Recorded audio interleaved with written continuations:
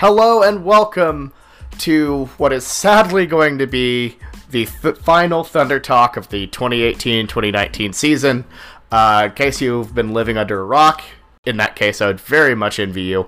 The Thunder lost to the Portland Trail Blazers last night on a soul-crushing Damian Lillard 3. They are eliminated from the playoffs, and the offseason has begun in Oklahoma City. Jameson, I'm your host, Bobby Howard, and I'm here with Jameson and Ford. Guys, what a tough one. Just throw me in the trash. Ford, by the way, is recording from what appears to be underwater, as his audio quality makes no sense, but that's okay. So we'll just bear with us here. And sorrow from last night. Ford, you assumed that we weren't already in the dumpster after Game 4. I like we described, it said we were just depending on which dumpster we were going to be in, and we just ended up on the Southside Wendy's dumpster.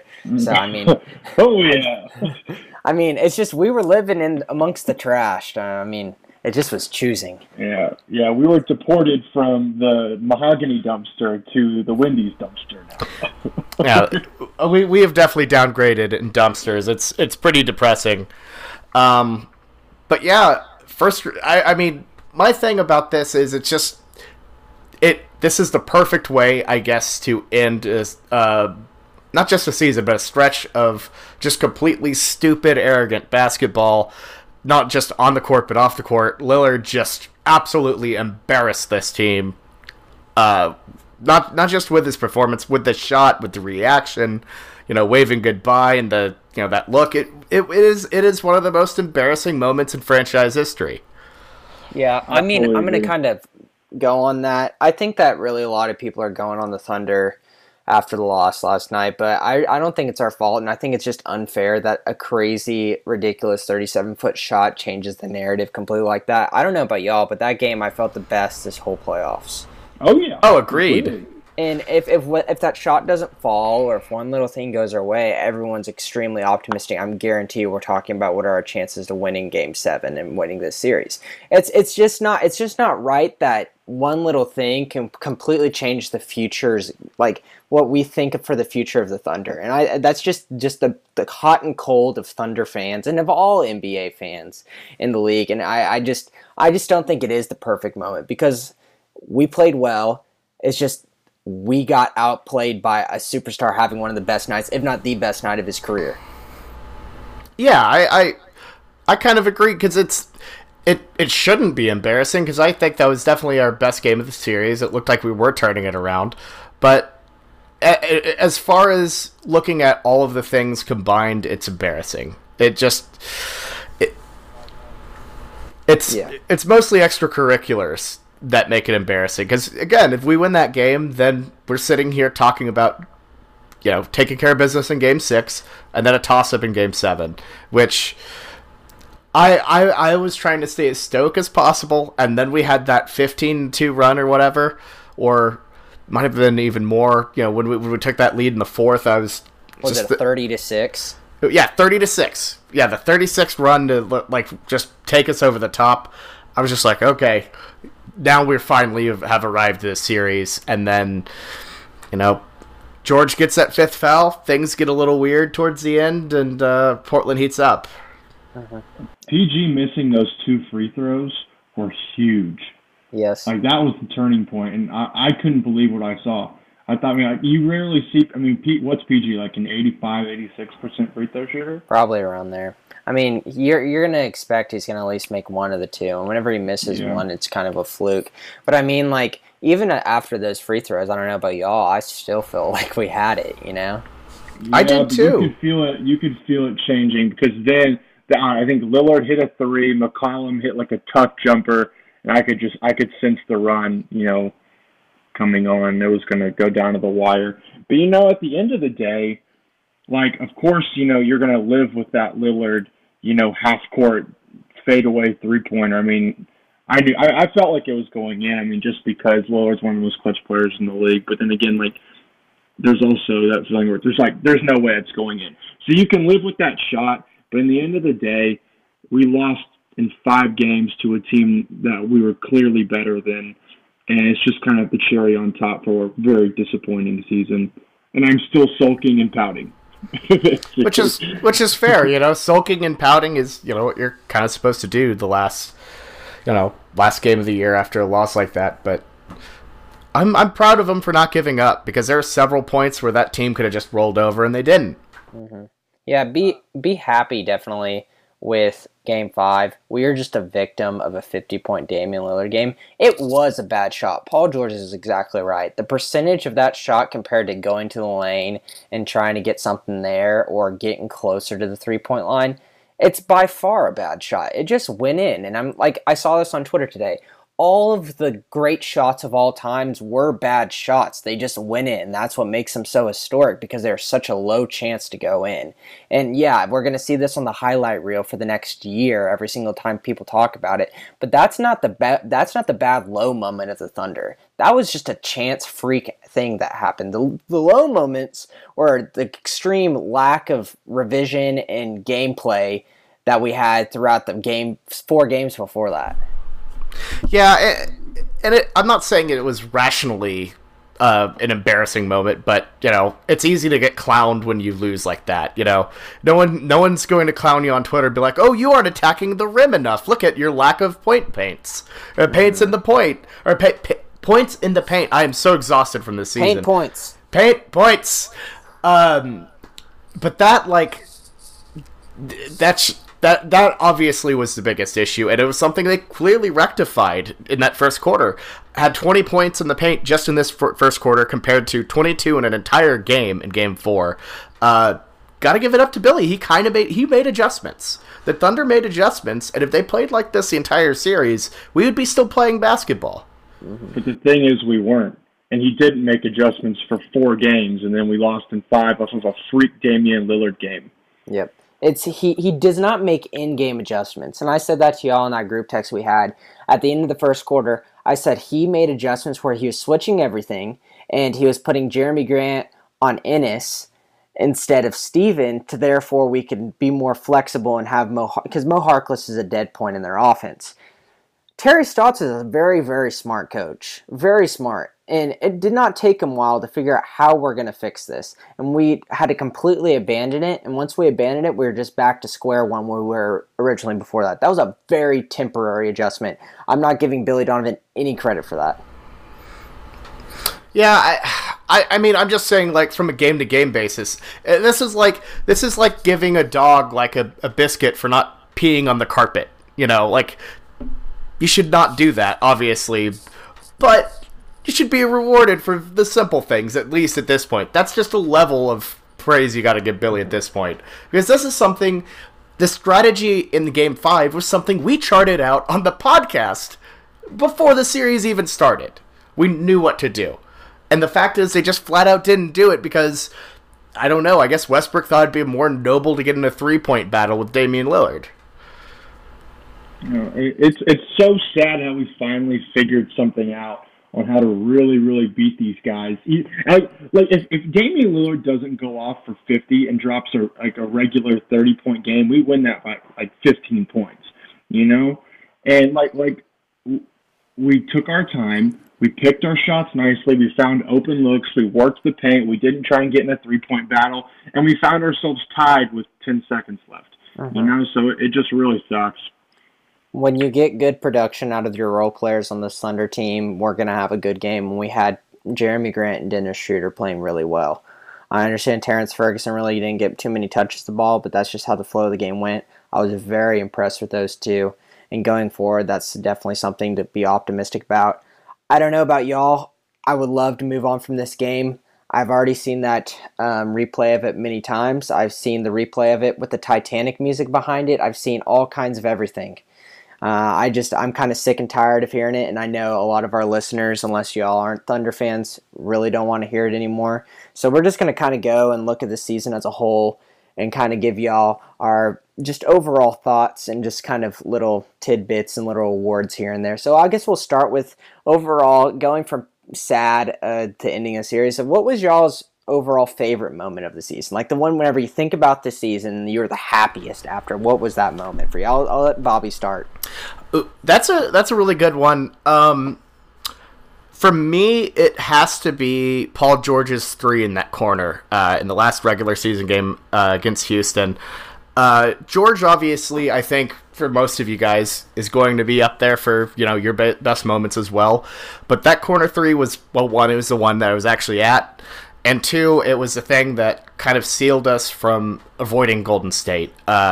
Just everything involved with it, the crowd, all of it. It felt like the playoff moment we didn't actually have. I might have rather played Golden State. And then here we start. That is the worst take. That is the worst take, Ford. I was kidding. Jesus. I mean, kind of.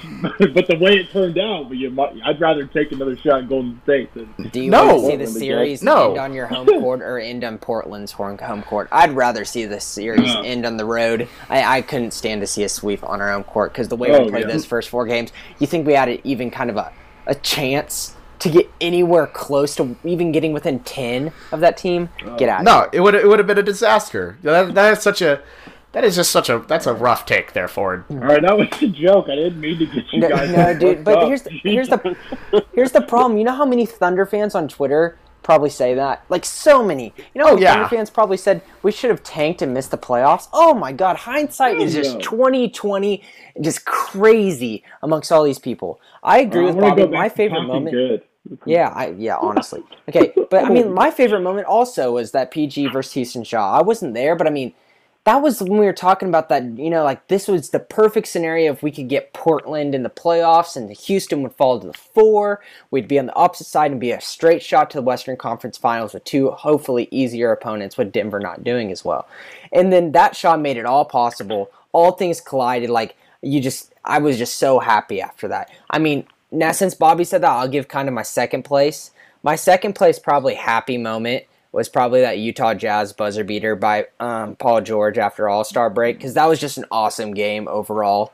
And that floater, it's like, he had so many better kind of buzzer beaters, but something about that floater of just it being in the air for a while, it just felt like it took forever to go in, and it's always great to beat the Jazz, especially from after last season's postseason. So I really enjoyed that one, but definitely I was the most happy after that Houston.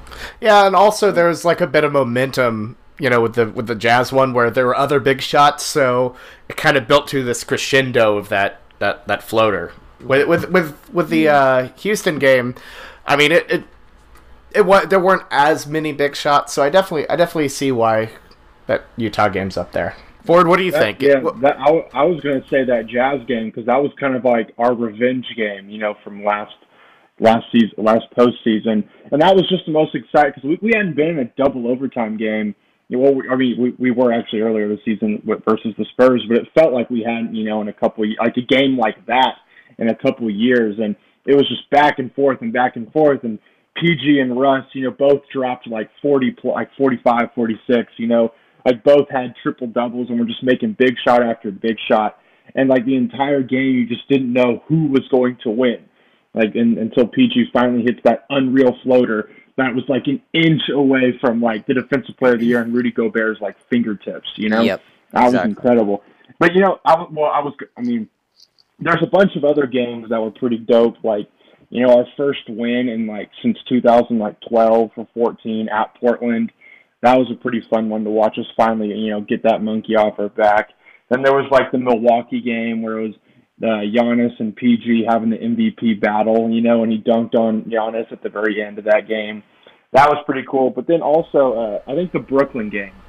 Yeah. That was the emergence of PG, taking his game up to another level.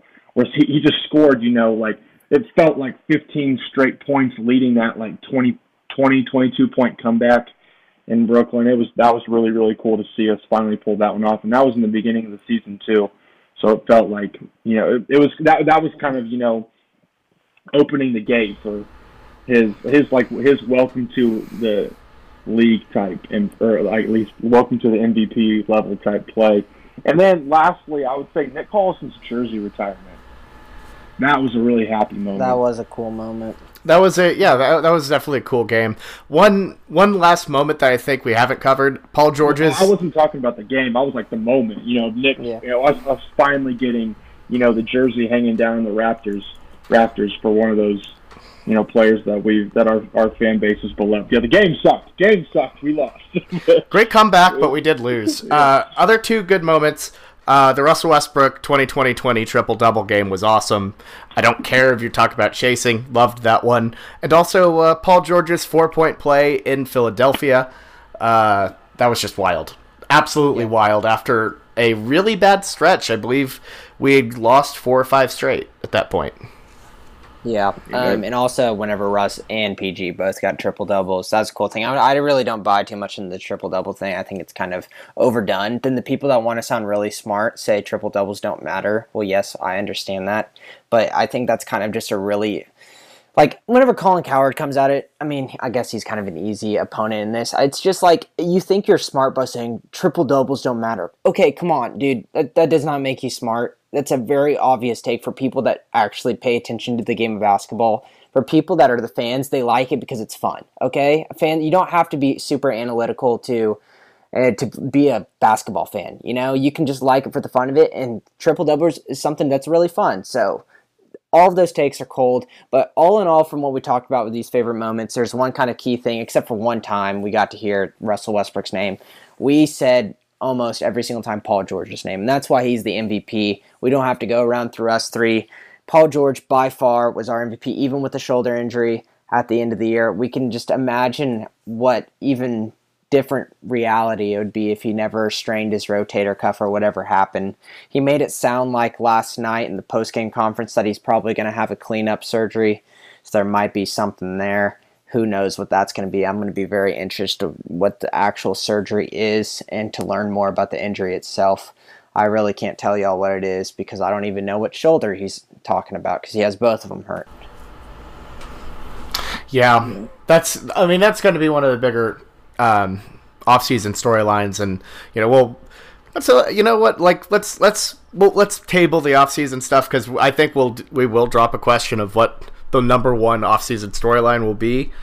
But for now, let's go in and ask this question: who is the MVP of the season? This is kind of a dumb question. I feel like I just said it was PG. We don't even have to PG. go through this. It's Did PG. You even listen to me, Bobby? I just said PG is obviously our MVP. We don't even have to go around and ask the question because we're all going to say it. Okay. We just talked about it in all our favorite moments.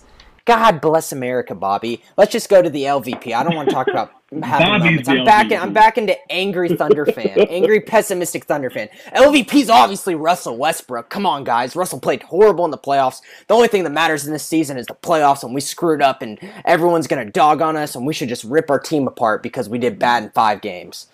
That was literally my dad 20 minutes ago. Yeah, it's 95% of Thunder fans. Yeah, I definitely blanked out there a bit, but yeah, no, let's just go to the LVP then. Why not? Yes, which I also just did. What? I didn't. I thought you sounded very Treybury there. I didn't know you were being serious. You really think it's Russell Westbrook? Shane. No, do you really think it's Russell Westbrook? I thought you were kidding. He was acting like an angry Thunder fan. There's multiple things. I think if you're talking about who I was most disappointed by was definitely Russell Westbrook, no doubt. Those things that I said, take them with a grain of salt, but I did actually kind of believe some of the things I said right there. I'm not going that kind of radical with it, but it is true. He did screw up, and he was not a good enough a leader and was not sound in mind going into the playoffs. Did not play well. Overall, the LVP, if you're just talking about the crappiest Kyle Singler award player, is obviously Abdul Nader for this team. Abdul Nader's defense was absolutely horrible. Go look at the net ratings. His net rating was like minus 16 at one time. That's scary bad. I mean, defensively, he had some great stretches.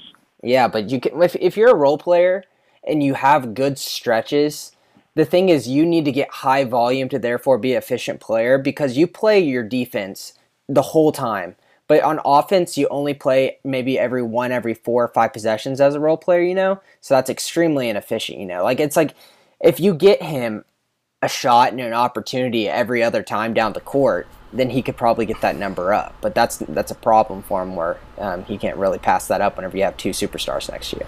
Yeah, well, I agree. I think Nader at least made shots. My LVP would have to be Patrick Patterson, the guy... I mean, he had issues mentally. You could tell he was, looked a little skittish out there at times. But the guy completely played himself out of a role. I guess so did Nader. But Patterson obviously is one of the bigger disappointments free agency wise we've probably ever had. And we've had some pickups who we thought would be good. Patterson, we thought was a perfect fit. Never really materialized, and got replaced by Markieff Morris, who was just basically another Patterson. Yeah, that's what I was going to say for the LVP. After being a starting power forward on a top tier East team, I really thought that he would pan out and fit really well into this team. So he's definitely been a bigger disappointment within the last 2 years. But and he did play himself out of a role. I really expected him to kind of break through that mental game he had with himself and really start to consistently knock down shots and play at least average defense. But I guess another LVP would definitely be Andre Roberson.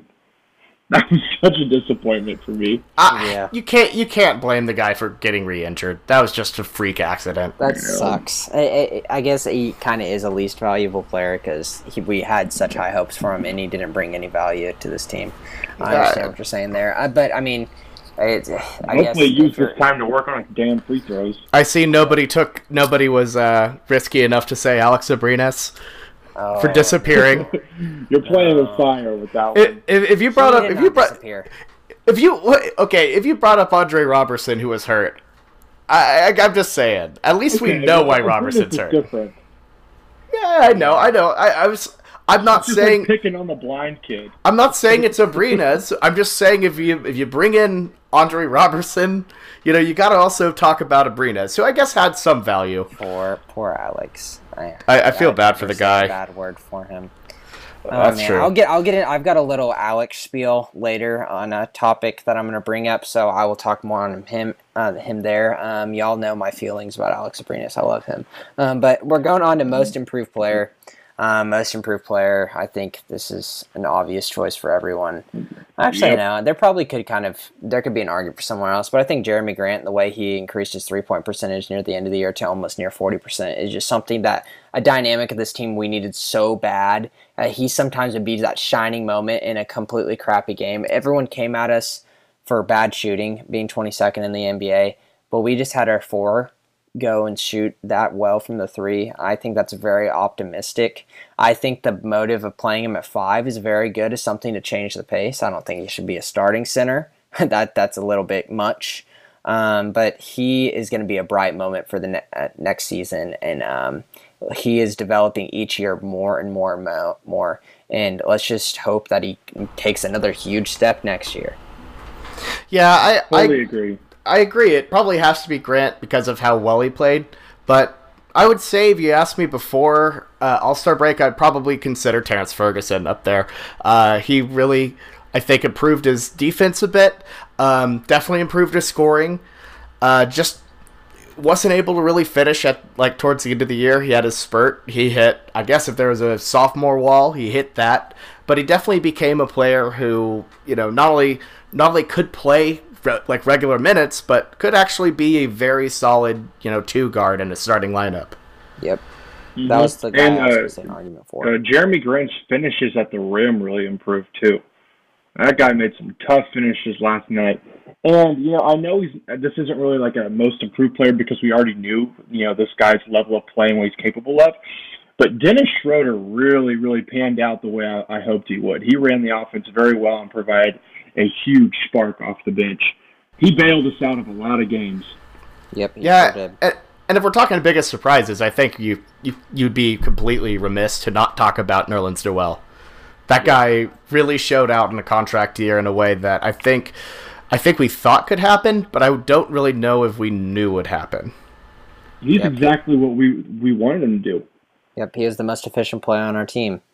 The man needed more minutes, in all honesty, and near the playoffs, he only got about 12, 13 minutes a game, and I thought that was unacceptable. The man's play was really solid. Like I said, if you talk about the most underappreciated guy on this team, it's Nerlens, because we barely even talk about him. It's like the thing with offensive linemen in football. You never want to hear their names. And that's what he did. He just did all the right things. He just did his business and moved on. Yep.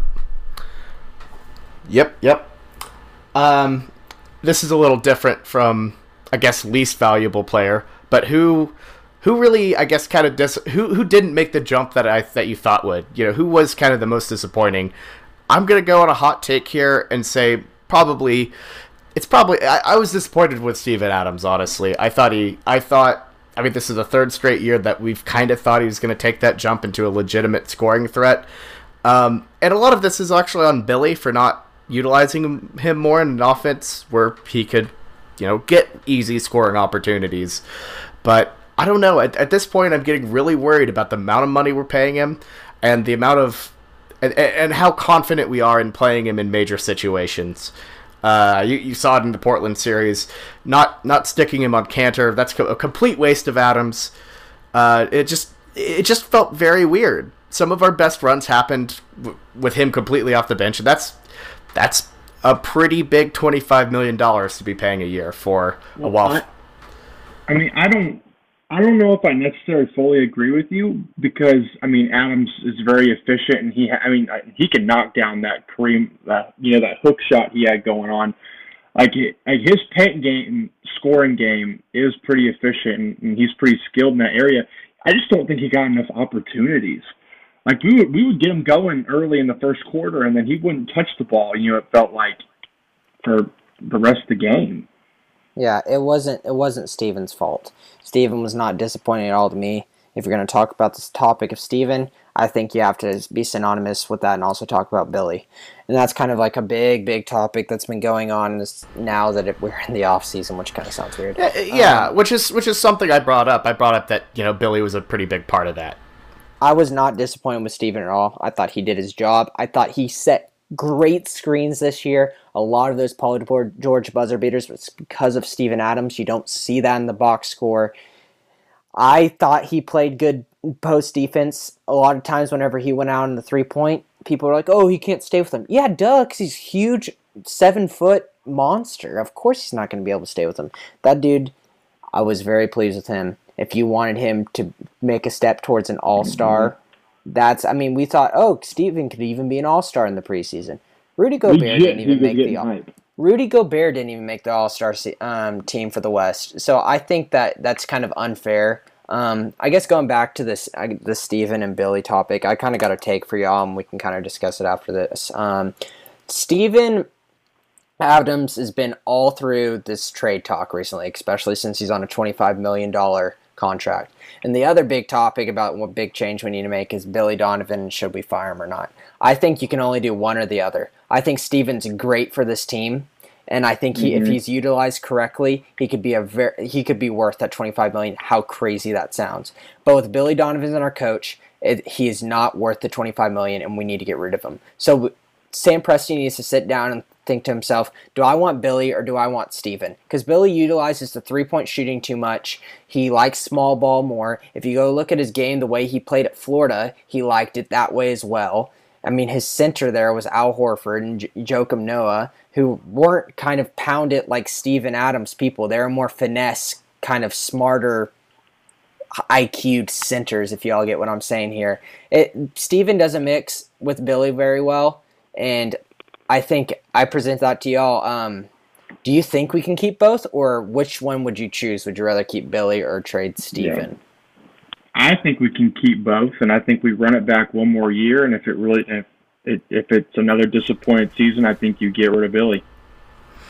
I think it's a tough call because I don't really know what package you can get back for Adams right now. I think you could get some good, but I think Adams definitely does a lot, and I think the utilization of him is the biggest issue. But also, I don't know. He would just get these pretty solid looks, and every time he would just get right there, I'd be like, all right, this is his look, and it would always rim out, and that's why I was frustrated. That's why it's so disappointing. It's because when he'd actually get there, the rims, just wouldn't work for him. Well, you realize he shot almost, 59% from the field. I thought that was pretty solid. It was like 60 or 60. It was 65 at one point in the year. I think I'm just talking about this series in general recently. Well, I mean, we don't need to overreact too much on full roster moves when it comes down to one series.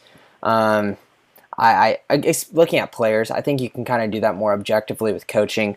My kind of take on it is I've never really bought in, and the more I hear from like retired NBA players that coaches, there's only like a top 5 coaches that can actually impact a game and therefore like win you basketball games just because they're coaches. You got guys like Pop and Doc Rivers and people of that category, you know.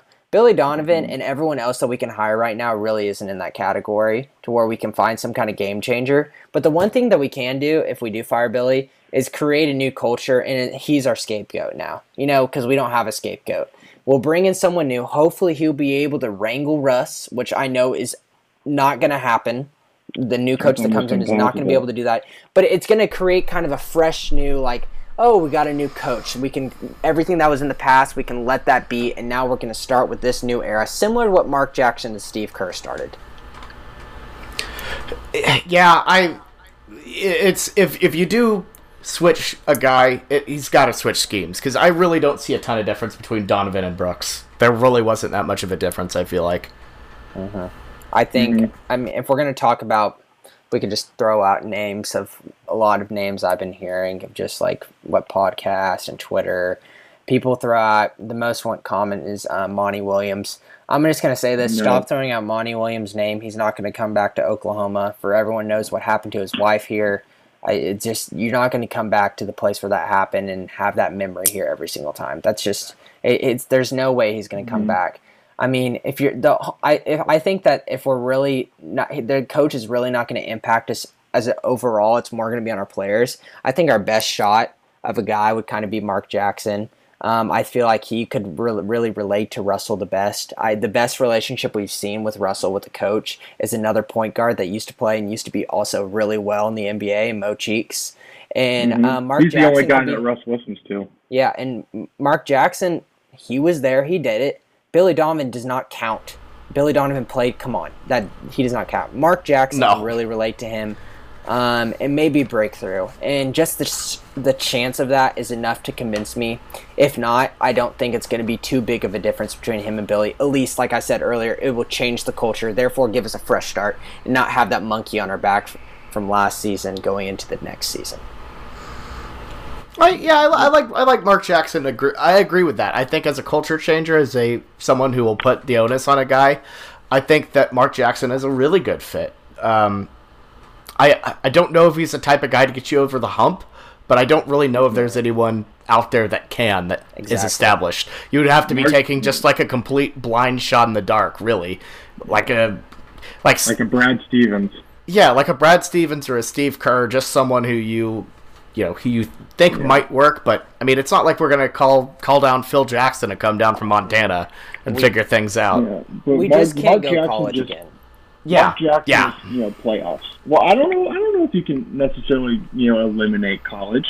What if you offer, let's say, for example, Jay Wright a deal at Villanova and he accepts?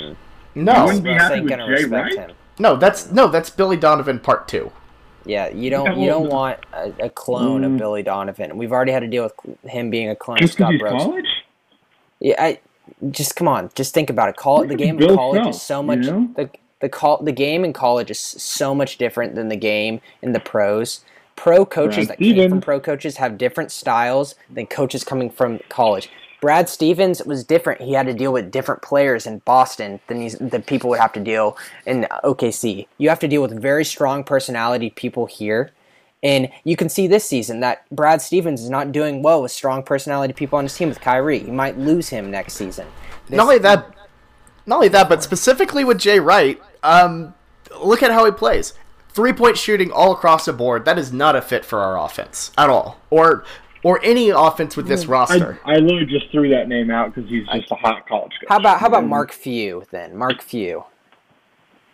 No, he's not leaving Gonzaga. Yeah, what I'm saying is all the big time college coaches that are like Calipari, Krzyzewski, Williams are not coming to the they're not coming to the pros. You'd have to think about kind of that next tier down, and that's just not good enough. We just need a guy that we can have a chance to break through and change the Russell attitude and change the culture. And I think that a former player, a guy who's been there and coached teams before and has been through the NBA is our best chance. I'm not saying it's going to work. I'm not saying this is our solution. I'm just saying sometimes you just got to change things and hope for the best. And that's why I would rather have Steven stay and then fire Billy and then go get a guy like that. I don't think an assistant coach either, like getting someone like Portland's assistant coach that's been getting interviewed, I don't think that's going to help either. We need a guy who has a respect value from the players, and that's going to be really hard to find. Hey, we should throw out a name. We should get Jason Kidd. Shut up. Chauncey Billups? Shut up. Chauncey is so fickle. The problem, like, he keeps trying to get all these job offers places, and he never really materializes. I don't think he's ready yet. I'm not ready to take a guy who hasn't done any coaching at all and then come in, kind of like how Derek Fisher did and kind of like how Jason Kidd did. Steve Kerr never coached. But I mean, I know he was in those players, but I mean, he was immediately under Popovich. He was under Phil Jackson. I'm just saying that there are no two coaches you want to work under than those two. That's totally different. Yeah. So I mean, it's really kind of a shot in the dark overall. But if we did trade Steven, we don't know how much value we could get from him. I understand, but I think what I'm trying my point on there is it's not as much about the players we get back with the Steven trade. I think it's more of just clearing up the $25 million and using that elsewhere towards this free agency. We still have Russ and Paul George who have been proven to be decent enough recruiters to get good guys to come to us in free agency. Even if we get back just like a role player shooter from Steven, maybe like a second round pick. I mean, we've got $25 million to spend. I was talking to Bobby about this yesterday. I've kind of had this in my mind for a while. I really like the style that Steven Adams plays. So if we get rid of him, we just need to find a cheaper Steven Adams. And it would have to be a veteran. I think DJ would be definitely our best replacement for that. He's going to be a free agent coming from the Knicks trade. And I think we could get him a lot cheaper than $25 million and have a lot of money to spend on bench role players to come in that can shoot. Yeah, DeAndre Jordan's girlfriend also is from Oklahoma City, so he doesn't seem to hate it all that much. Bobby, how do you know that? He was at Jones Assembly for some reason. He was Jones Assembly during free agency. He was at Jones Assembly. Yeah, it was really weird. Nobody knew why, but people clearly knew he wasn't trying to sign with the Thunder because there was no room. But in this case, if we somehow got rid of Adams, I think that would definitely be the move. I like Jordan a lot. How about Robin Lopez? Oh boy, sideshow Bob. Who did he try to beat up this year on our team? He got was it Schroeder or was it Grant? he was going at Russell, wasn't he? I think it was. No, I don't think it was Russ. I don't think it was. It was. No, I swear it was like Jeremy Grant or like Dennis Schroeder. It was one of those. It was Dennis someone got a suspension for it. I'm looking up the video right now. Dennis and Raymond got suspensions because they left the bench.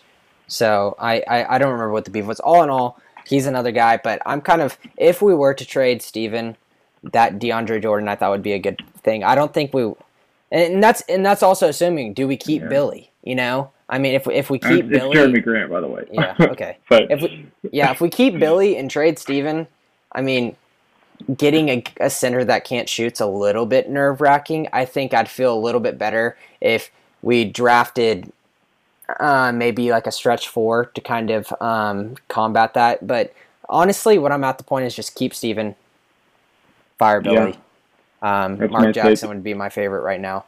But the trades for Steven, that's fun talk. It really is. And just anytime trade, even though we love Steven so much, it's just fun talking trades. And I mean, I heard one today on Down to Dunk where they talked about Steven for Kevin Love straight up. That made me puke in my mouth. I thought that's it was awful. Horrible. Hell no. That's awful. Kevin Love. He's on the same, money fat contract. Yeah, he just He's signed. way He's got older. 4 more years, with like 84 million on it or something like that. I don't remember. I just remember being at 20 something plus million. Yeah, screw that. We just want a better value out of center, because if the center isn't an all-star, it's not worth it paying them the big bucks in the way the league is structured right now. Getting a veteran, the guy that used to be good, that can still play the ball, rebound well, set hard screens, and play the pick and roll great, which DeAndre Jordan does all 3 of those perfectly. Al Horford. Fits our role. Al Horford is not a chance. He's also locked up in a contract. I didn't know what his contract was looking like. I thought he's been with the Celtics a while. He signed in 2016. Okay, so his deal's he's probably in the last year of his deal. I don't think he's leaving there. Yeah, no, I think that's too good of a fit. You never know. We need a guy that is from in somewhere that's not a stable environment, and he needs a new start. Kind of a Marcus higher Aldridge. end, like a higher end version of what we did with Nerlens. I mean, no one's going to leave Boston. Okay, I understand Boston was very disappointing. To go to another extremely disappointing in OKC. We're still going to be a very attractive team in free agency just because we have Russell and Paul George. But there is going to be some reservations here and there where we're not going to latch people from their homes that they do so well in to come to OKC. That's just not going to happen. It would, and I think that's why DeAndre Jordan is such a good. I think that's such a really nice fit, because he kind of is doing all right, but he definitely isn't that type of player that we saw in his prime with the Clippers. This year has definitely been pretty rough on him. I don't know. I don't think he's washed just yet. Oh, I think half of that was the Knicks. Yeah, and Dallas. His stock is going down right now, which is perfect, absolutely perfect for us. We need that. Keep getting that stock down. Let's grab him. Hey, I mean, how much would you think you pay for DeAndre Jordan? If we got really lucky, I think we could get him for $10 million, $8 million. That's what, $17 extra million we can go to find some role players off the bench, so we don't have Raymond Felton coming in and playing our 2 or 3 guard. I mean, that's unacceptable. And that goes on another thing. This is my rant about Alex Abrines. Everyone who says, "Oh, the Thunder did so bad before the season, figuring out not getting enough shooting," are you kidding me? Alex Abrines was a 38% sniper. He was getting better on defense. His feet were getting better. He was doing awesome. He was that shooter that all y'all want. You're saying, let's get Mike Miller. Let's get Kyle Korver all these past years. Alex Abrines was that exact guy, and some freak thing happened. Some freak thing happened. We don't know what it is, whether it's some kind of autoimmune disorder, some parasite, or whatever. There's so many damn rumors that are all over the place. He was that dude, and some freak thing happened.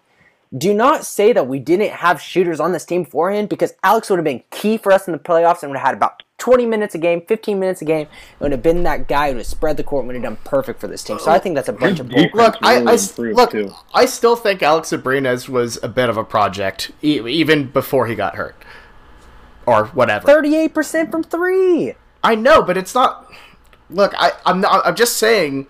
Especially in those, kind of tighter moments, which is, it's okay to miss those. I just don't think we should be acting like he's some sort of, Mike Miller or, next level type of guy. Because he was just for 2 missed shots. That's 2 missed shots. I'm not even talking about just clutch moments. I'm just saying that Abrines, let's just not act like he was some sort of automatic 3-point shooter. He was. Well, he wasn't, but he was one of our better ones by far. Well, of course, yeah, he was one of our better ones. But acting like he's some sort of reliable go-to 3-point shooter, it's just not quite accurate. It is completely accurate. I feel very confident whenever he's shooting a 3-pointer. And if you're saying oh, he's not Mike Miller, he's not Kyle Korver, obviously, because those guys are the pinnacle. You know how hard it is to get those guys? You know what Utah and Cleveland had to trade to get those guys? I mean, I guess Cleveland's more accurate. Cleveland traded, a first-round pick for him? I mean, come on.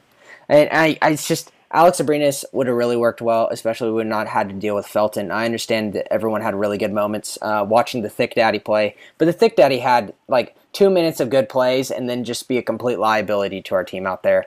He was obviously the weakest link in our rotation near the postseason. We really were lacking Andre Robertson and Alex Abrines. And Alex Abrines, who knows if he comes back next year? We don't know his deal. Mm-hmm. Maybe that's why he gave his money back. He gave the money back because he says, I'm going to come back next year and I'm going to give what the Thunder team deserves because I left in the middle and kind of screwed him. By the way, Raymond Felton shot 40% from 3 this season. So, what is the volume on that? The volume? Let's see. He shot about 1.8 threes a game. Well, how many games was he in? And let's see, You have to games shoot at least 50, right? games played. I only see games started. Oh, 33 games. Okay, so 1.8 times 33. That's about 70 shots. I think it's relatively respectable. I don't know. I'm not buying 70 shots as some kind of No, I'm not. to look at. That's what I'm saying. I'm not saying that he's some sort of three-pointing savant by any means, but I'm just saying, like, I don't really know if Abrines was that guy. I just really don't know if he was defensively. At least he was an effort to do that in the preseason. Agreed. Like, saying that we weren't trying to go after 3-point shooters is absurd because we had him on our team. No, I definitely agree with that. I agree that, like, the roster was set up where he was the guy who we thought would materialize. But I think that Billy has an issue, or not Billy, Presti has an issue with just hoping that young guys will develop, and then they just never really do. We have guys like, just look at some of the previous guys, Perry Jones, Cameron Payne, these type of guys, Jeremy Lamb, who they have in to try to grow into that, but they just never quite get there. And then you have to chuck in someone like a Randy Foye or Caron Butler at the end just to patch it up because your young guys never developed. Abrines was really improving though. I agree. I thought he was improving too. I just don't know if he was. We don't know how that would have turned out. I feel like his chapter wasn't finished. Yeah, definitely. Yeah. I think Presti does get a lot of bad rap of he brings in kind of these athletes that he hopes he can develop a jump shot. But in all honesty, I don't mind that. I think it's just kind of a gambler's thing that you kind of have to do in a small market because those guys are like the Kawhi Leonards of the world. Kawhi Leonard, when he came out of college, that dude had no jump shot and he developed it.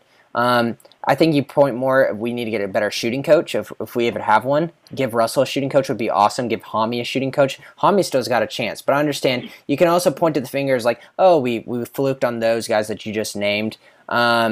Jeremy Lamb shoot great, but he just had no defense. So that's something you really can't put an example there. But look at Jeremy Grant. Look how awesome that was. Look how awesome he's developed. Look at Terrence Ferguson from year 1 to year 2. Who knows what he's going to do in year 3? Agreed. He was even developing a slashing thing where he was driving to the ball and he was finishing well. Like those are two very high guys that are very key guys on this team that we've said, if they do well, we typically win those games. So you got to give it to Presti on that one. I understand that developing gets a lot of people kind of fired up because whenever they don't develop, it's like, oh, that was just a fluke and we throw it in the trash. But the ones that do hit, those are the ones that we can really like move forward with our team, and then we just fill the rest of the gaps in free agency.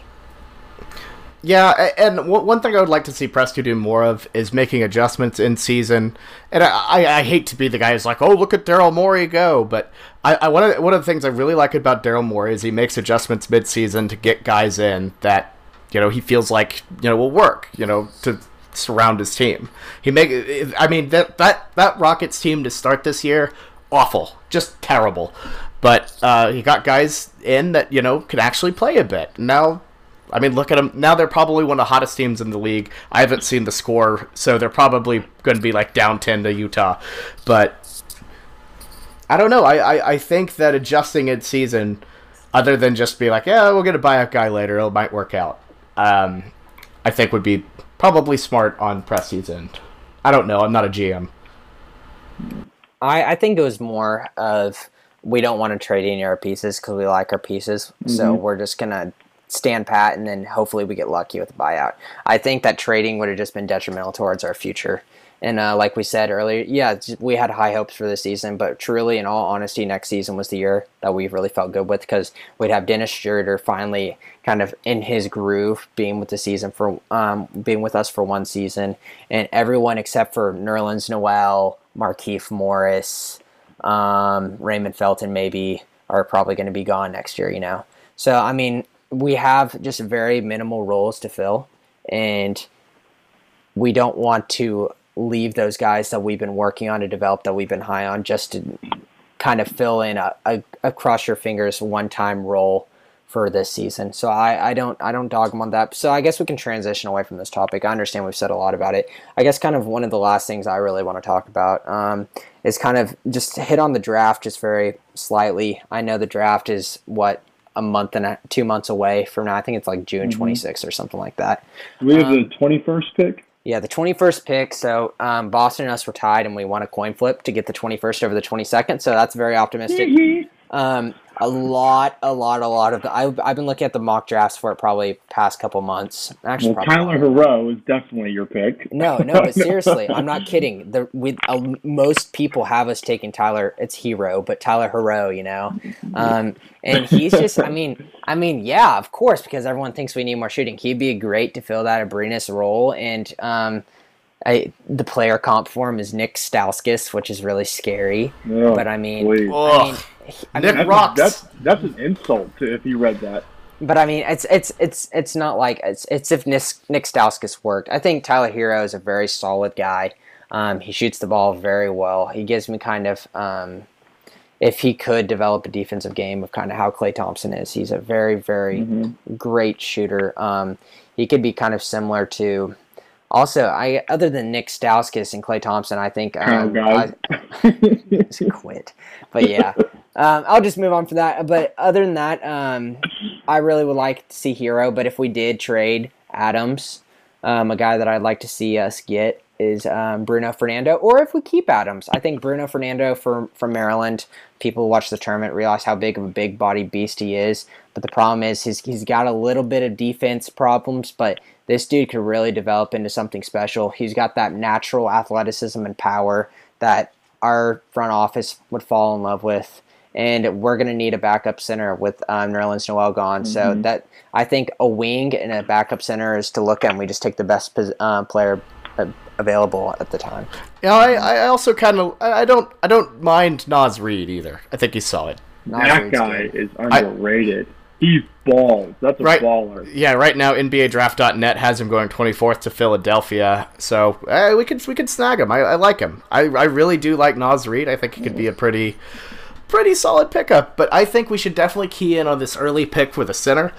Knowing Sam Presti, he's going to get some random guy we've never heard of who skipped college and played somewhere in Botswana, and he's athletic but can't shoot. That's probably how it's going to shake out. I want to throw this out there. This might be a stretch, but if his injury has scared enough teams away, and you think he falls to 21st, you think Bol Bol would be fun? No, I don't want Bol Bol. You think he's too big of a risk? So far away from Bol Bol. I just don't like the way he plays. I think that he's a type of guy that needs to have the game centered around him, and that's definitely not going to fit here. And I just don't trust the 7'2" lanky guy who thinks he can shoot 3-pointers. That dude shot like 10 of 21 from three. And I understand that. But he doesn't. He's even linkier than like a Kristaps Porzingis, who you love, who plays that style of game. He wants to be Kristaps, but I think and plus also. You know how easy his body type is to get hurt? We saw it within a couple games at Oregon. That is a stay far, far away. I've never been on the Bol Bol train, and I'm just going to stay far away from him. Yeah, he's a fun player to watch, but I agree with you. I would definitely, get a restraining order around him. Someone's going to pick him up because, they just, they want the next Giannis, but he's not going to be that. His ceiling is so high. Right. Yeah, injuries, I think, are going to tear him up. Granted, now that we've all said that, he's probably going to be one of the greatest basketball players of all time, just like we weren't big, Jameson and I weren't big on Rudy Gobert or Steven Adams. That was whatever. Like people, saying that Steph Curry was like a backup point guard. It was a big whiff. I said he was a shooting guard in high school, which was a terrible take. Oh, no. All of us have bad takes. All of us have really bad takes at times. Yeah. I mean, if we're talking about the random Botswanan player that Ford was talking about, if y'all saw the snap I sent y'all, I was doing a little bit of scouting work on centers that are in the draft. There's a guy named Goga Bitadze. Goga Bitadze is from Georgia. Not Georgia, USA, but Georgia, Europe, or Asia. The Republic of Georgia, yeah. Yes, and I was looking at him, but that dude looks like a total stiff, so I'm not about him. I'm all in on Bruno Fernando, and hopefully we can work and get some footwork on him. That's a young Maynard right there. Nope, that's a no. He's a little bit more physical than Maynard, but yes, very similar. Yeah, for sure. But yeah, no, I'm looking forward to diving into some more draft stuff. I'm kind of ready to move on at this point. What about Makai Mason, guys, from Baylor? Oh God, Next question. Oh God. Next question. I wonder. He's not really high up here. I really wonder how Admiral Schofield's going to do down the line. Oh yeah. I kind of like Admiral Schofield as like a dark horse type of guy that people are kind of sleeping on a little bit. I don't think I know I'm hedging super hard here, but I don't know. I could see him popping up out of nowhere. All those Tennessee guys, like Grant Williams, those could be underrated like steals in the second round. Yeah, I think they're second rounders, and let's hope for the best if their game translates to NBA. Admiral's got a better chance because he could really fit into a 2-3 role, but Grant Williams' role, he's 6'6", 6'7", and plays a post. Like that really doesn't translate well, but that's a wait and see. They definitely have the talent. I'll say this one last thing on Naz Reid before I forget. Naz Reid would be perfect in a Billy Donovan system because I think we need a big man who can shoot to spread the floor. That's kind of what we saw whenever we played Jeremy Grant at center at the end. Naz Reid can be the dude who can give you kind of a threat at three, but also really play that pick and roll game and be a strong guy inside. So if we keep Billy, I would definitely look at Naz Reid.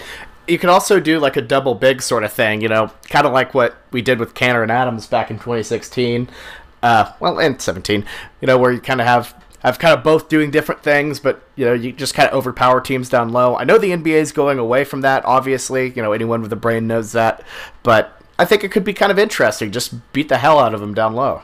Mm-hmm. I'm going to throw out another name going on there. You think if Kevin Porter slips, a lot of teams are going to be scared from him too because of his injury, but you think that'd be a nice little snag? That dude's so athletic. You're talking about USC, yeah. Okay, yeah. Okay, whenever you say injury, I was nervous. You're talking about Jonte Porter. No, the guy was like a top 10 lottery pick, until he got injured. Yeah, and he had kind of legal problems too, right, with the whole USC and everything. I don't know. I think definitely. We could definitely look at him. I see him more of a kind of a second round guy. I think if we now he's projected in early second. They got him at 33. Yeah, call me crazy, but if we could pull this off, this is what I'd want the most. If we could somehow pull off a trade where we trade Steven and something, and somehow we can get up to like the teens on draft day and get Cam Reddish, now you're talking. Cam Reddish would be perfect, absolutely perfect in our system. That's early teens. That could maybe be cracked the top 10. That's like 11-ish. Yeah, Minnesota, if we can get the 10th pick. I'm saying that's bold. That's all I'm saying. But I'm saying that's if we could pull it. Who knows what Steven Adams' value is. But DeAndre Jordan and Cam Reddish would be a nice little addition to this team. But that's really, really lucky and far out. Yeah. I don't know. We obviously have plenty of time to talk draft. So just a little draft preview just to keep an eye on it. Last thing, I think we should probably start wrapping this one up. We'll probably talk a little bit about the playoffs maybe later. I don't know, maybe conference finals. I'm not really ready yet. No. I don't know. It might pop on. I'm just saying, maybe, we'll see when we get there. But a finals pod? Draft pod? No. Why not? I don't want to talk about them if they ain't the Thunder. Okay. Well, I gotta post something, so we'll never know. My Thunder are gone, Bobby. Do you understand? Where are my Thunder gone? we'll see. I'm definitely down to talk about it. Yeah.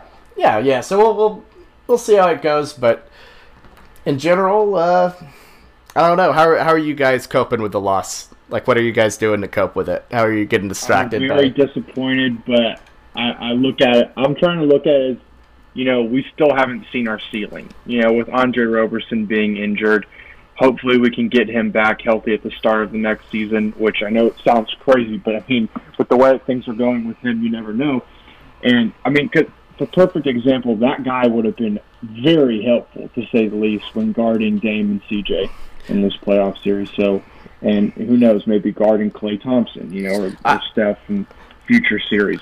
I was mainly asking, like, what are you doing to distract yourself? And what would y'all do? Oh. What are y'all doing now that basketball's over? Dude, and once the NFL draft goes away on Thursday, that's the only thing keeping me stable right now. I don't know what's gonna happen. I don't want to watch the NBA playoffs right now. I'm still salty. I'm not gonna watch baseball. I guess I could turn to hockey. I know there's a following of this podcast that likes hockey. Hockey's kind of that San Jose game the other night was wild. Dallas, baby. So I'll cheer for San Jose. Yeah.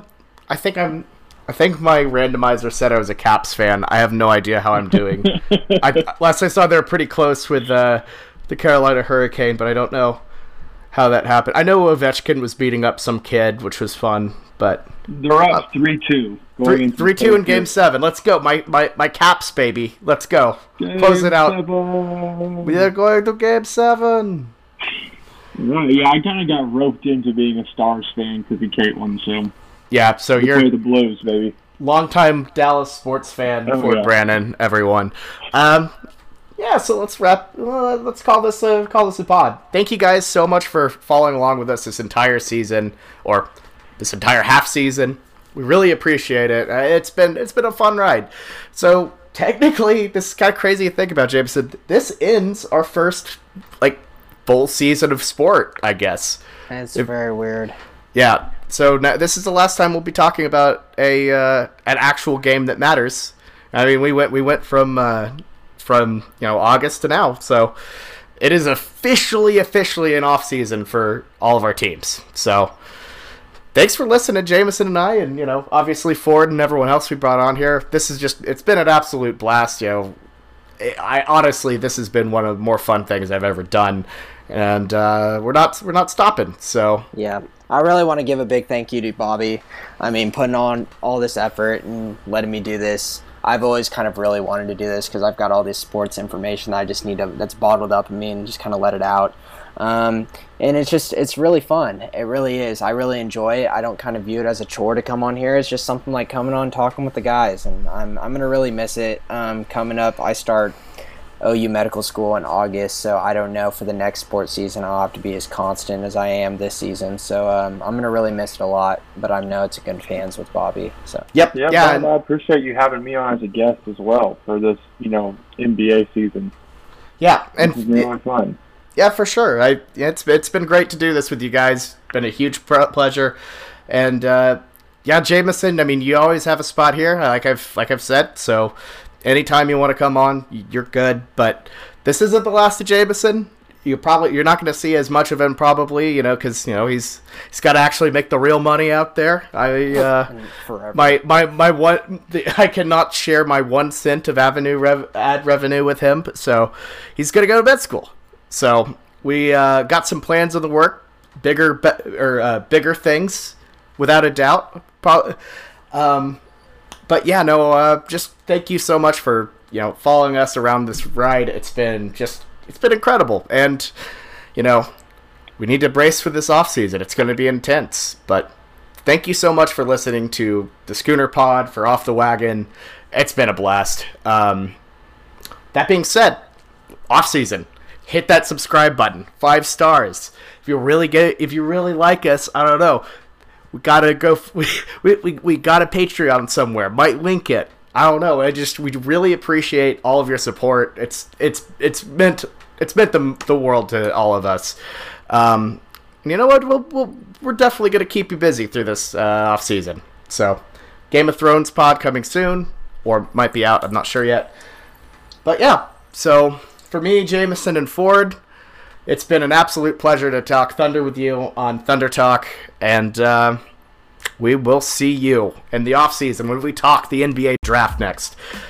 So, signing off for now. See you around. Thunder up. Thunder up.